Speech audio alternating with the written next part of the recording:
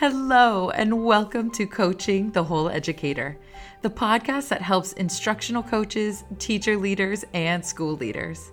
I'm Becca, former educator and school coach turned transformational coach of coaches. When I began coaching in schools, I was frustrated and downright exhausted. I was running around coaching teachers on strategies that were successful in my own classroom and was pretty ineffective at it. I became a life coach at that time and started to see the relevance of addressing mindsets in addition to growing the skills needed to help my teachers improve.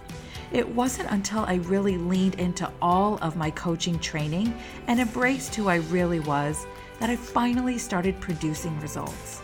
And once I found that balance between training essential instructional strategies and addressing my teachers' barriers to success, everything fell into place.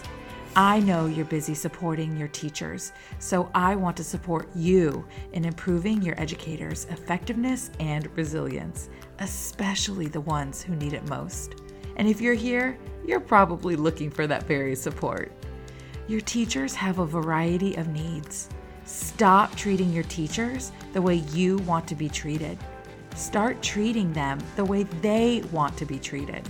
You want to learn the strategies and skills to meet your teachers where they're at. That's why I created this show.